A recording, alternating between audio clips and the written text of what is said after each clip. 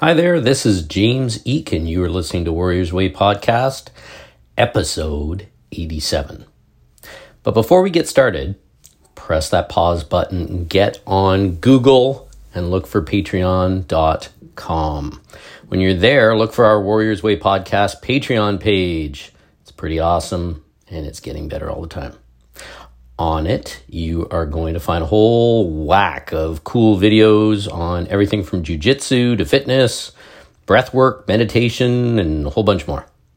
What we are doing is trying to support this awesome and free Warriors Way podcast. And in doing so, we've set up a subscription-based Patreon page so you can help keep this podcast going strong and get some excellent additional material to make your martial arts and training and life awesome. So head over to patreon.com and look for Warriors Way Podcast and check it out today. And better yet, show us how much you love this podcast by joining us. That would be super cool for you and me. Thanks.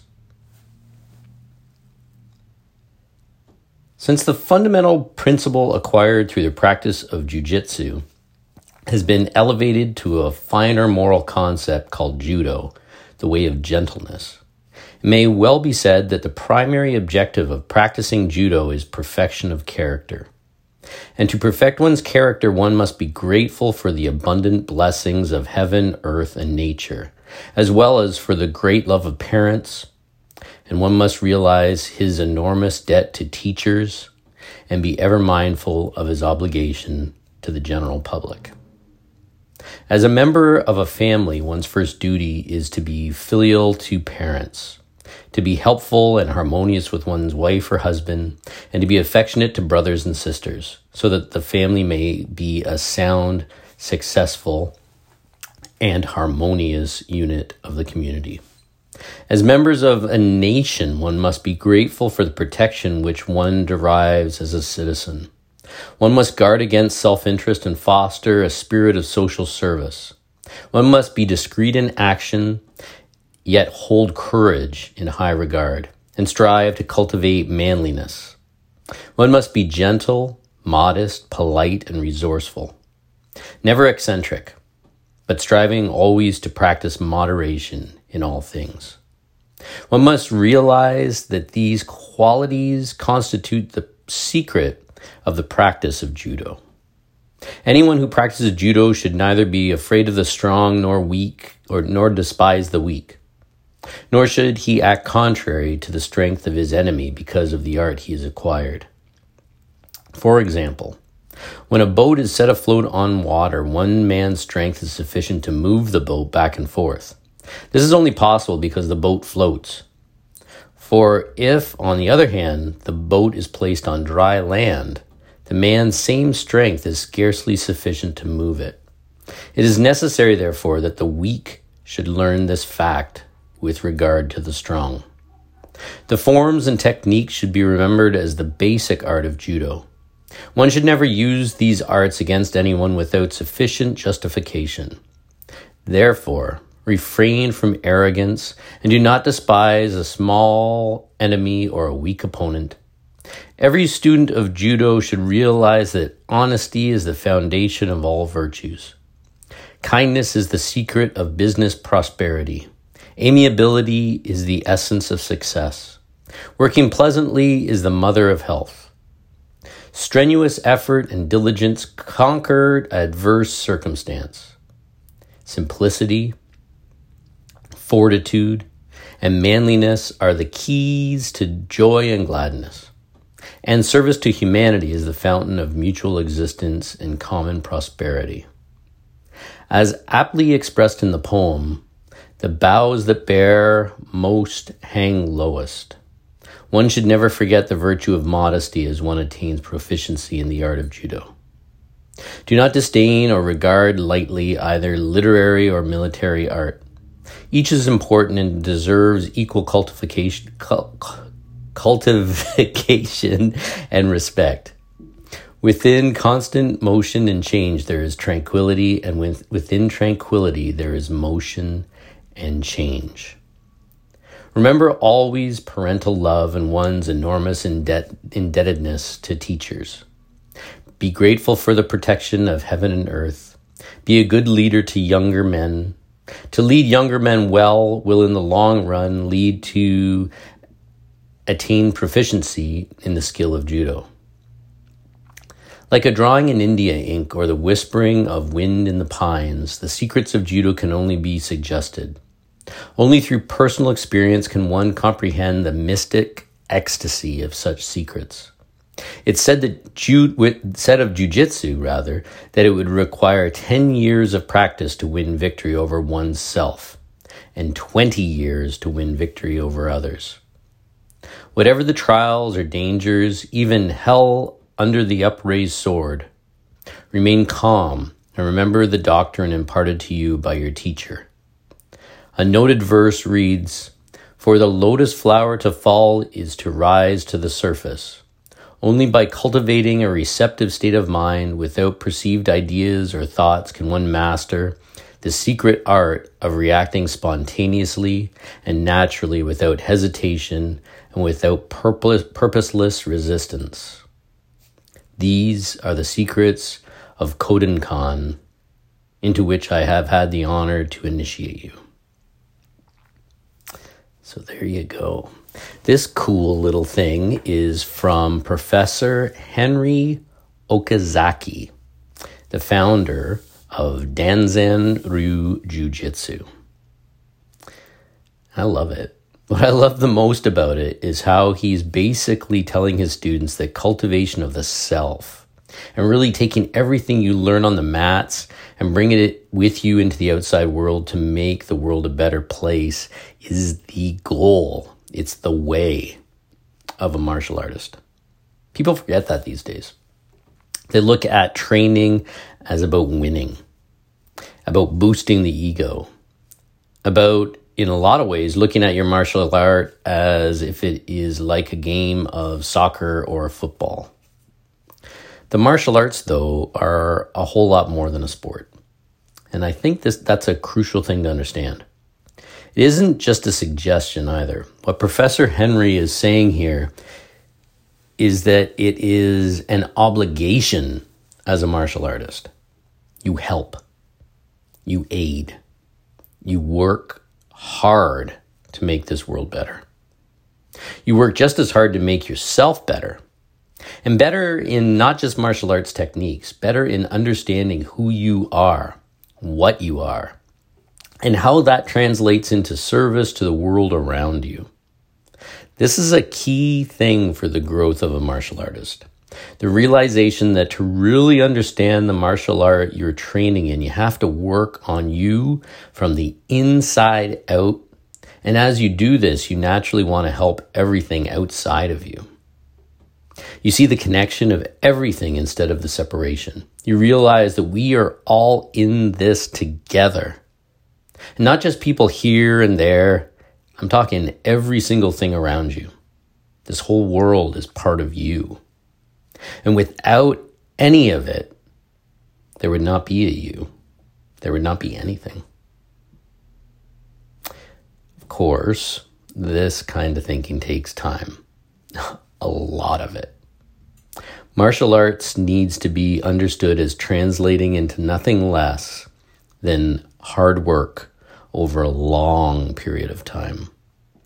It is constant effort, embracing failure, learning from it, getting back up, pushing forward, trying to be better, failing more, working at it again, harder, and trying, helping, and really realizing that the work never ends. Training isn't about being a small person who thinks they have all the answers. It's about being open to new things. It's about being a student for life. It's about training in as much as you can in this life with lots of different people and never stopping. Training is about supporting the awesome things that others do It isn't about shutting them down. It isn't about being cruel. Training is about being a humble and helpful person. It isn't about being some Kool-Aid drinking cult member who puts others on a pedestal that creates a state of delusion and foolishness. Training, it's about building others up. It's about helping them. It's about never giving up at that simple thing of helping. Training is about understanding that people need to make a living, but never making something as powerful as the martial arts all about filling your pockets, about greed or envy. We need more people, more teachers like Professor Henry, instilling the pursuit of greatness, health, helping, and humility in their students. Cultivating places where the students are inspired to change their lives and the worlds for the best. This world needs people like that. You need people like that. I need people like that. So, how about we both start today? Imagine what we can do. Imagine that.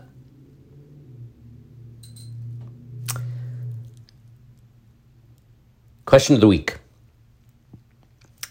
I'm getting tired with all the politics in my martial arts school.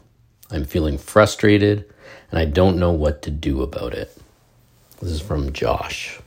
Well, Josh, I wish I could tell you that this is the first time I've heard something like this, but it isn't.